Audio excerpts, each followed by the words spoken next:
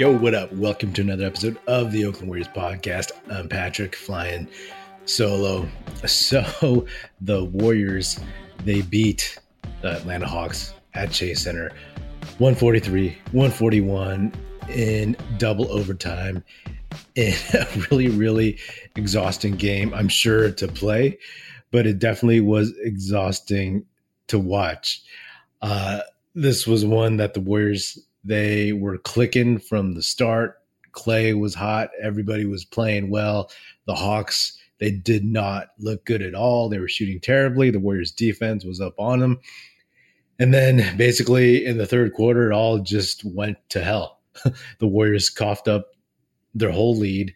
And you could see on some of these Warriors faces like this sense of panic, on some of the new guys' faces, some of the young guys, some of the two-way guys' faces for a minute. And I was texting my buddy Aaron in Toronto. Then I was also texting my friends on this group text, and I was also on Twitter.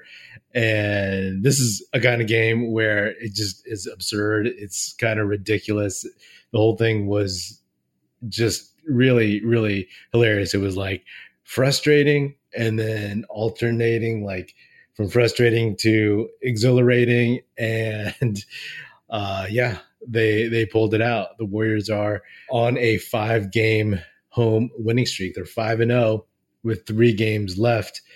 And in a game like this, like, you just start throwing your notes out from the beginning because the game just completely changed. And at the end of the day, I think the real storyline is it's the 3 veteran Warriors who've been there, who have won multiple titles.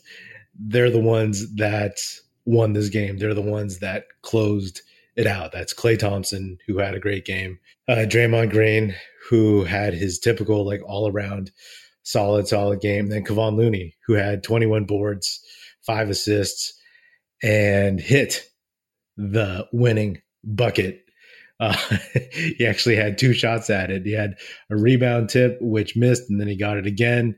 And that one was true off the backboard. It was really rough because, like, you could see it like on all these places where I was like texting or tweeting, people were like up and down on Poole. And I've talked about so much about how he is such a high variance player right now. And as good as he is, sometimes he just gets too wild, too loosey-goosey. And he actually was like alternating from good Poole, bad Poole. It felt like every other possession. And, you know, there was that play at the end of regulation where he could have just passed it to Klay on the wing. I believe he was open, but he tried to get a foul call on a drive, and like he dribbled it off himself out of bounds, you know? And then the Warriors were lucky because they got the ball, and Klay missed a 3-pointer, but it was actually a 2. So they were lucky he didn't hit that. And then the ball rebounded out to Poole, and they were lucky that, I mean, he got blocked by DeJounte Murray, but they were lucky that I think Murray actually slapped the ball out and it went to Donte DiVincenzo right into his shooting pocket, and he drained the 3 and they went to overtime. So that was really frustrating. And then to start overtime, it was very much like the Warriors had a couple turnovers. They were sloppy. The spacing was just off. And then eventually Poole hit a 3 on a fast break. Klay was open. Donte DiVincenzo looked at Jordan Poole, hit him on the left wing instead of Klay on the right. And Poole hit the shot, right? Everybody's like, okay, Jordan Poole, good, Jordan Poole's back. And then to end the first overtime, you know, Klay has been hot and he's kind of saved the Warriors up until this point from a scoring perspective. And then Poole, he tries to take Trae Young, who, like, little Trae Young with short arms and, you know, short dude.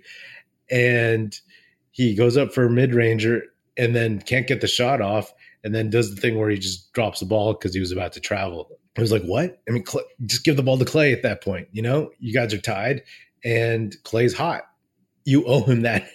And so Jordan Poole's decision making and some of his lesser qualities were coming out at all the wrong times in this one. And, it was rough to see. And like I said, at times simultaneously, like frustrating, aggravating, but then he would do something good and it was just back and forth. But that's who Jordan Poole is, right?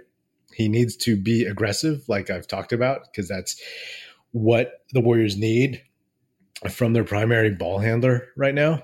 But, in this one, it's just like his decisions were just not very, very sharp. But, hopefully he learns from that.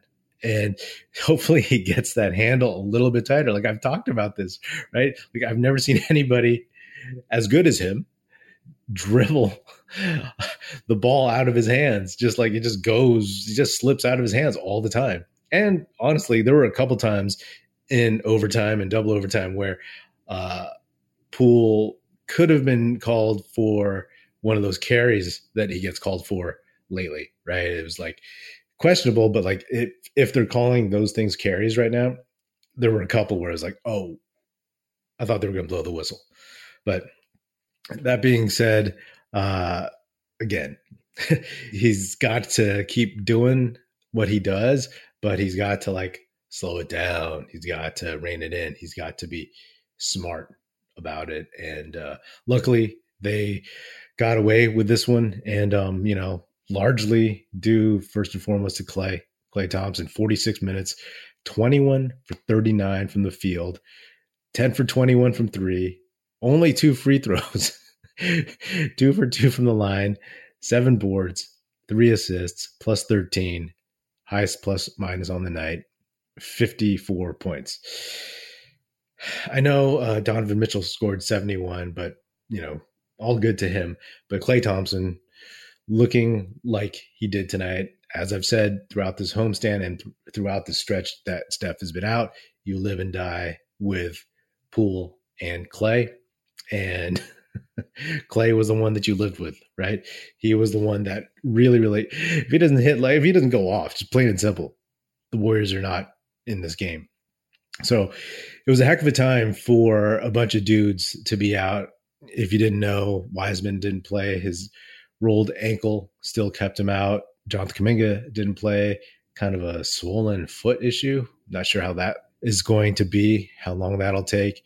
And then Andrew Wiggins was still out. JaMychal Green was still out. And of course, Steph was still out. And, this was a game where I feel like Jonathan Kuminga and Wiseman would have really, really flourished, especially Kuminga, because the Hawks don't roll out anyone really that big. And he's as athletic as anybody out there. And I feel like he would have really, really given the Warriors that boost that he usually does, but even more so. Like I feel he could have had like a 20-point game, a really efficient one at that. And then also Wiseman, like I feel that just with his size and youth and athleticism against this Hawks team, he would have had a good time against some of these smaller bigs that they roll out there, because I always talk about how Wiseman is way better against smaller bigs than he is against people who are his size and maybe larger. I mean, that's true for probably anybody, in basketball, if it's almost smaller than you. But the variance for Wiseman is even clearer than that. And I also have wanted to see Wiseman play against Okongwu, who was in Wiseman's draft class and was out most of his rookie year with, I think, a bum foot. So I don't think they've ever played in the pros. And Okongwu was pretty good. He was out of USC, and he had 16 points, 12 boards. Again, at the end of the day, it's a W. The Warriors are actually now in 9th place. They have the same record as the Phoenix Suns, who have dropped pretty far. They're both 20-18.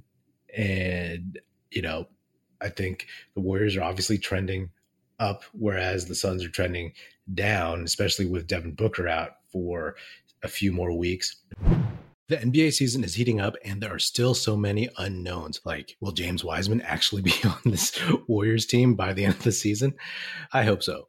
When I'm looking to get in on the action, I bet with DraftKings Sportsbook, an official sports betting partner of the NBA.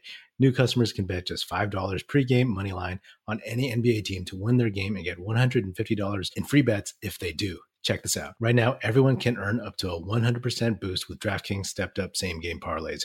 Go to the DraftKings Sportsbook app, place a same game parlay, and combine multiple bets like which team will win, total rebounds, and more. The more legs you add, the bigger the boost, the bigger your shot to win big. The app is super easy to use. Just pop it open, do what you got to do, and you're good to go. Download the app now, sign up with code TBPN, place a $5 pregame moneyline bet on any NBA team to win their game, and get $150 in free bets if they do. That's code TBPN only at DraftKings Sportsbook. Minimum age and eligibility restrictions apply. See show notes for details. Draymond Green, 45 minutes, 2 for 5 from the field.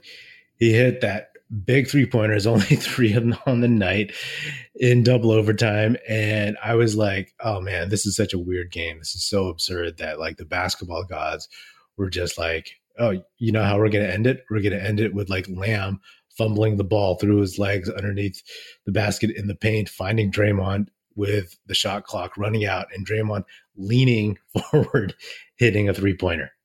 Like, the basketball gods were like, you want to see like a weird game? This is how we're going to end it for you. And guess what? It did not end because the refs kept giving Trae Young free throws. If you've listened to this podcast for a while, I've talked about how I am not a Trae Young fan. I don't like his game for baiting for free throws all the time. I don't like when people say he's like the next Steph Curry because he doesn't do half the things Steph does on the court. But then the basketball gods were like, hey, you know what? You know how we're going to end it? We're going to end it with Kevon Looney making the winning basket on a missed shot where he gets the rebound, tips it up there, doesn't go in.